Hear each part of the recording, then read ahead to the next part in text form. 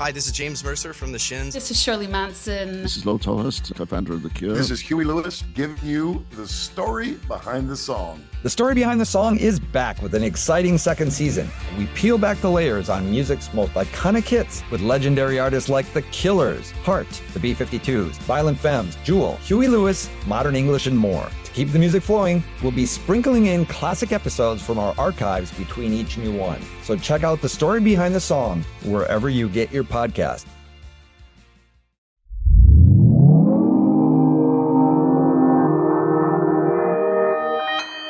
Consequence Podcast Network. One more time, I want to give the drummer some of this funky soul we got here. Give the drummer some. James Brown made that demand that everyone happily acquiesced to in 1969. Clyde Stubblefield was his guy, and on Funky Drummer, JB made sure that the spotlight was on his ace behind the kit. Stubblefield's drumming in that song would become right up there with Gregory Coleman's Amen Break, one of the most sampled beats in modern music. Santana, the band, has had 17 drummers throughout its existence. And Carlos has always made sure that they were always worthy of, and oh my God, please forgive this phrasing, he made sure they were always worthy of getting some. In the making of this season of the Opus, I got to speak to Michael Shreve, Santana's drummer for Abraxas, and one of the members of what is known as the band's classic lineup. But I also got to speak to Cindy Blackman Santana, the current drummer for the group. And in this episode, we'll take a beat and tip a hi-hat to everyone in between. Drummers, this one's for us. For Consequence of Sound and Sony Legacy, I'm Jill Hopkins, and this is The Opus.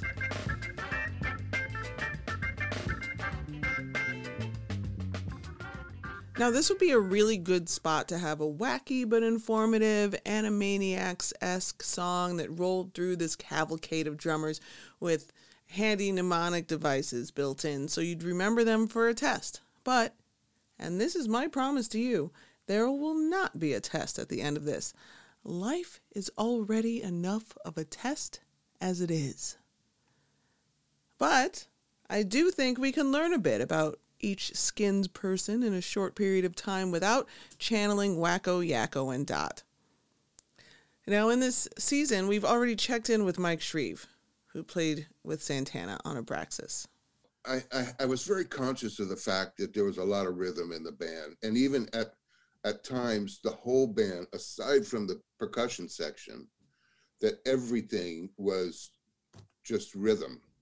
There's times like on songs like Jingo or even on Abraxas, say like Siakabo or Hope You're Feeling Better, even the rock stuff.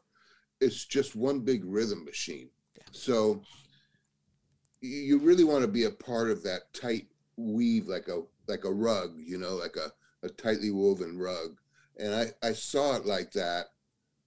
You didn't want to stand out. You wanted to just be a part of the whole vibe, Great team player. That is something that everyone here has in common. They're great team players.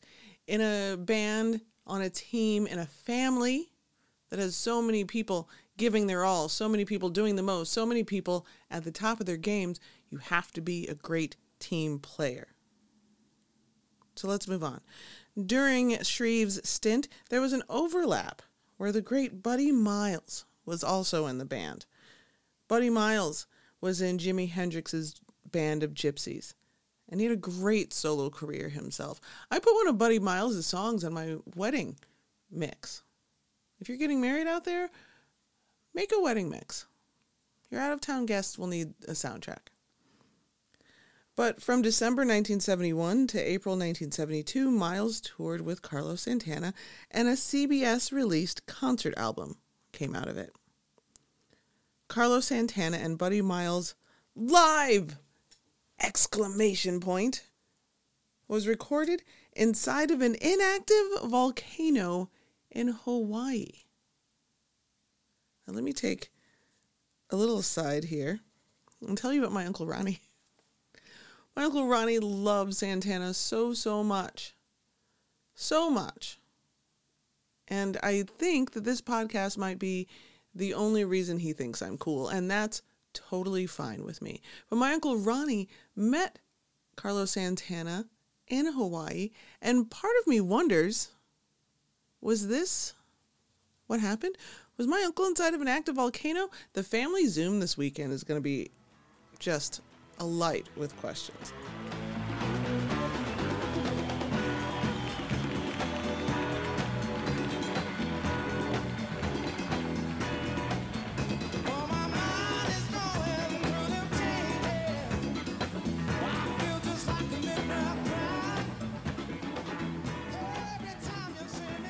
Back to the drummers. For 2 albums in the 1970s, Leon Ndugu Chancellor held it down. Like everyone else here, he was the guy, the session guy, the touring guy, the recording guy. And before he'd even graduated college, he'd already played with Herbie Hancock and Miles Davis. And after he'd left Santana, he went on to play with just about everyone else. He was nominated for a Grammy for co-writing Let It Whip by the Dazz Band. And hey, does this drum part sound familiar?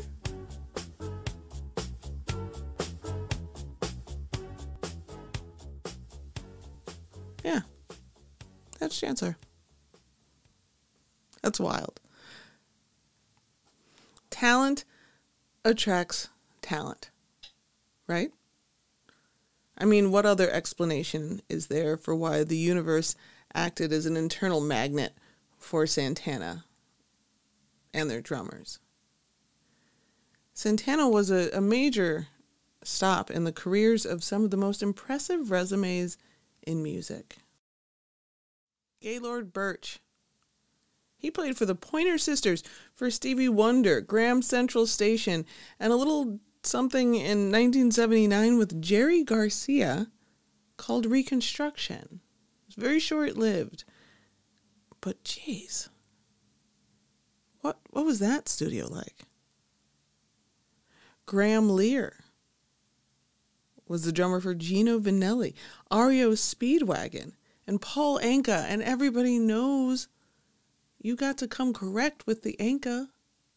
He did not come to mess around. Walfredo Reyes plays for the noted white band Chicago these days, but he spent long stretches with Steve Winwood and Lindsey Buckingham, among many, many others. And Billy Johnson spent 4 albums with Frankie, Beverly, and Mays. And let me just tell you, if you ever go to a black cookout, a HBCU homecoming, you best get your life right and learn about Frankie, Beverly, and Mays.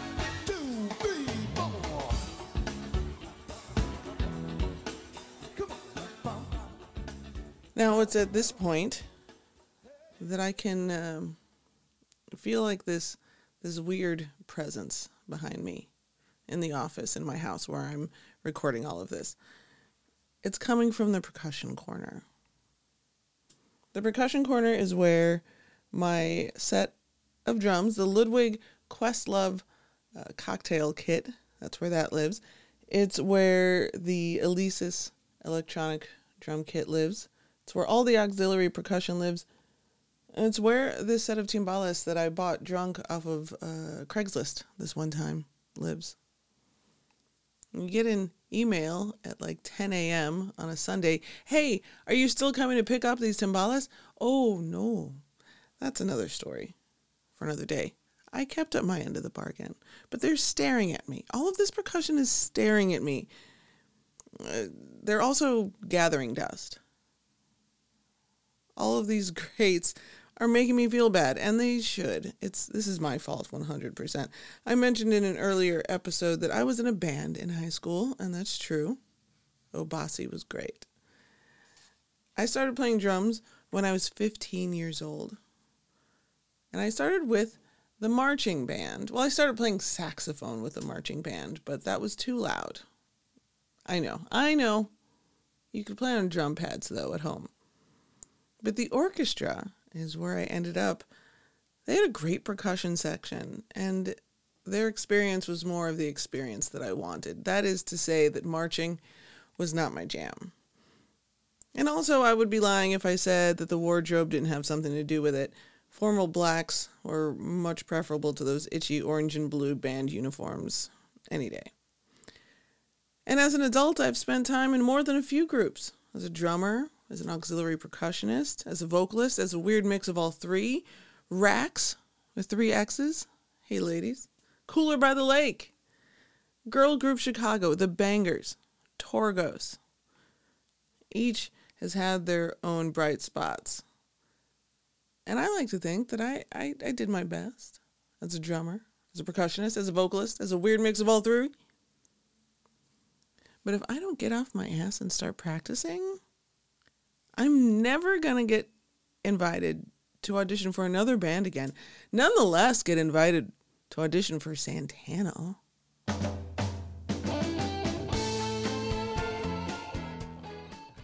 Let's get back to Santana. Ronnie Holmes holds a great spot in Santana because Ronnie Holmes spent the late 90s and early aughts in the band, about 7 inches from the midday sun. Ronnie Holmes played on Smooth from Santana's Supernatural album. And I really hope he got points on that one. Tommy Bradford, not just a character from 8 is Enough. Tommy Bradford was a journeyman.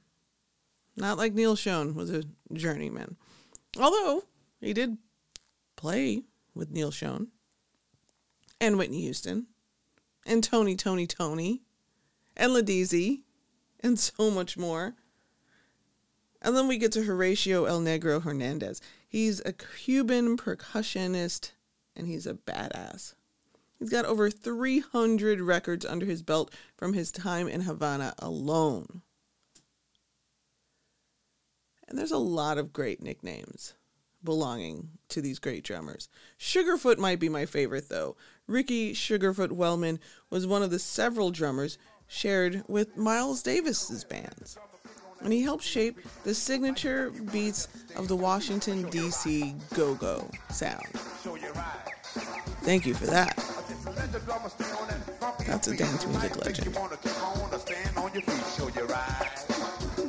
Of course you're right. Give me a little sharp on that, Ricky.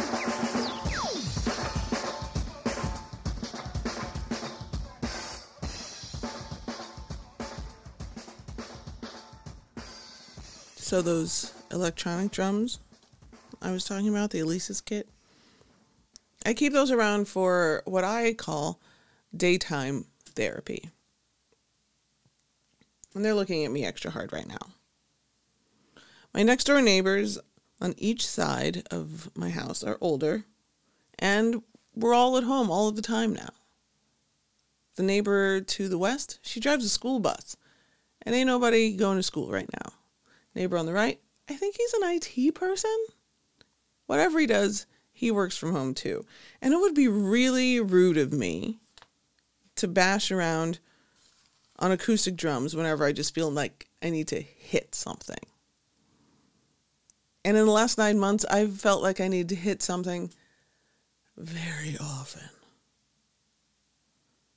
So, the electronic drums, here we are. I recommend it for those who can manage it. I also recommend the over-the-ear headphones. You don't want your earbuds just go flying all willy-nilly. But question. Does indiscriminate angry drum bashing count as practice? Because if it does, I've been practicing very much through 2020.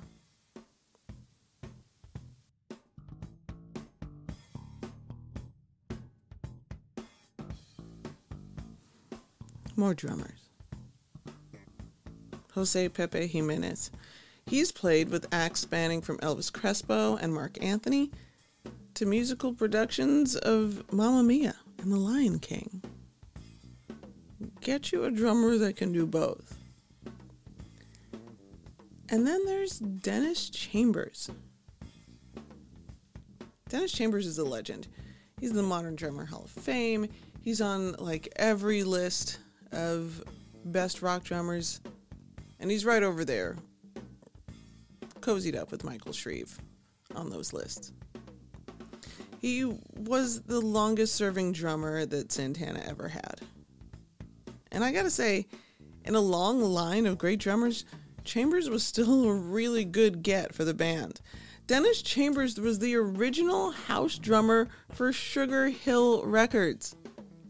And he cleared up in an interview a few years ago that he was not the drummer on Rapper's Delight, but he was the drummer on pretty much everything else. Like The Message and White Lines. Oh, he was also the drummer for Parliament Funkadelic when he was 18 years old. And I don't mean to keep harping on how young these people were when they were crossing the threshold to greatness. But man, forget y'all. So one night, Dennis Chambers couldn't make a gig. Santana was on tour. They had a little side thing, like a corporate gig. It was money for the band. It was short. But Dennis Chambers had already made plans. He was out. So he couldn't play. But he knew they needed someone to step in. And Dennis Chambers says to Carlos Santana, "Hey, what about Cindy Blackman?" Our highest intention is to touch your heart. Right now, I want to introduce you to a person who, since she came into my life, I have more energy, more joy, more clarity, and more purpose. How about a nice hand for my wife? Cindy Blackman Santana. Cindy Blackman. Hi, Cindy. We'd like to play for you something. I started playing the drums with no agenda, because I was an infant when I started playing drums. I was just drawn to the drums, and I didn't know why. But I think it's because of that pulse. It's that pulse that, to me, makes up the core of the universe. And my mom and I have an older sister who's like 6 years my senior. So when I was born, she was 6 years old, which is at an age where you're aware enough to be aware. And so they said, when you came out, you were banging rhythms on whatever you could find. And my mom was like, "Well, I thought you'd grow out of that." She said, "But you never did. You just kept finding things that made a sound. And when you found things that made a tone, even my back," she said, "or my chest, when I was holding you," she said, "you would start smiling and you would, just make these little tap out rhythms that you were playing." Cindy Blackman, who had rhythm in her veins, who was a third-generation musician, whose mother and grandmother were classical musicians, and her uncle played vibraphone. Cindy Blackman, who is now Cindy Blackman Santana, who plays in Carlos's band and lives in Carlos's heart. Cindy Blackman Santana, whose 2020 solo album is called Give the Drummer Some. And she knows that the long line of drummers she's joined are among the best in the business and worthy of respect. But she also knows that her stamp on the music is what she was hired for. There was a long lineage of drummers who played with Carlos because he loves rhythm. He loves the drums. But I've listened to the recordings that several of these drummers have made with Santana on these songs. And what I try to do is take out the parts that I like best and the parts that serve the music the best. And then I want to interject myself, of course. So I do that. I interject myself, but I just try to give the music what it needs. And then with my sensibility and with my interpretation, I take it from there. And Carlos is very open, because if there's something that he wants from me as a drummer in the music, he's not shy to say it. He'll say, "Well, can you try this here or that here? Or what do you think about that spot? What do you think we should put there? Or, can you try this in that spot?" You have to allow your sense of taste, your sense of musicality, your sense of knowing, your sense of what you've learned to let the music flow and not get in the way, you know. Did I say the right thing here, or should I have said something here, or should I have said nothing there and let the timbales speak, or let the conga speak there?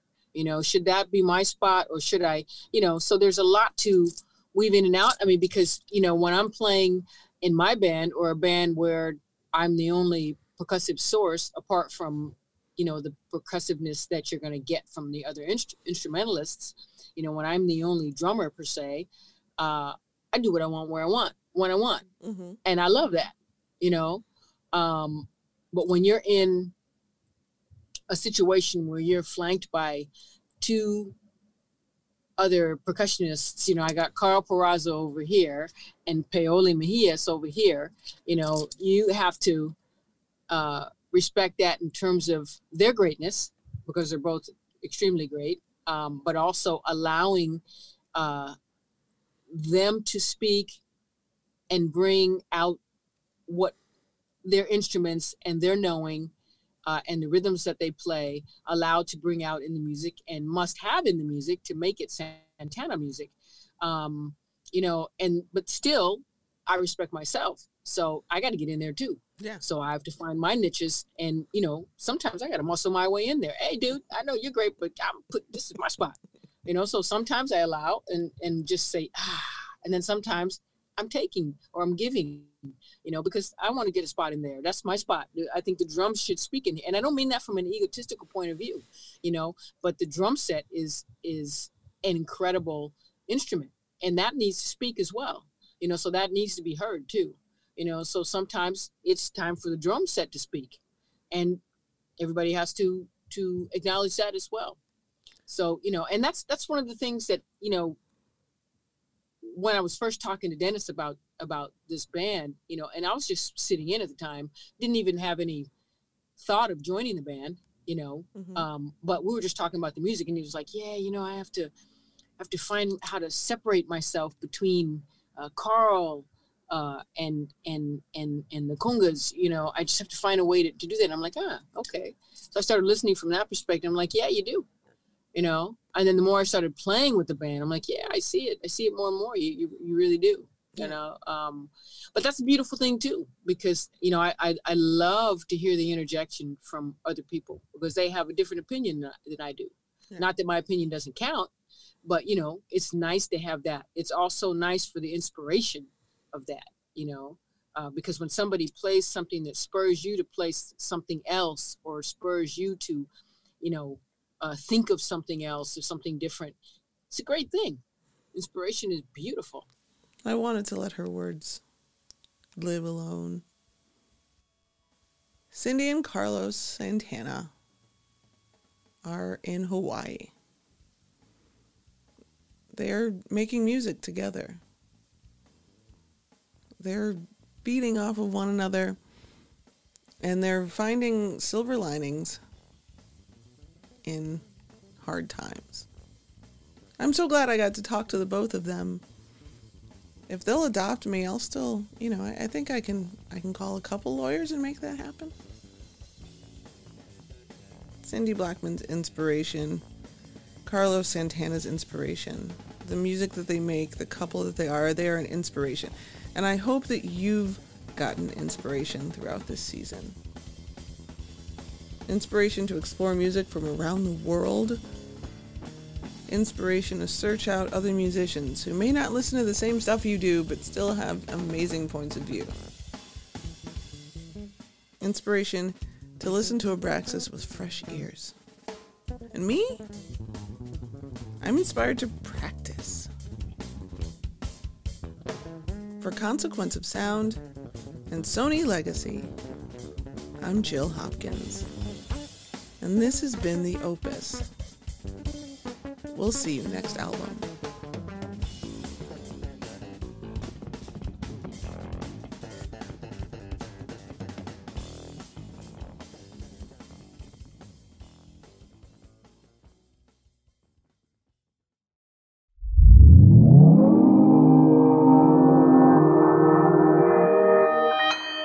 Consequence Podcast Network.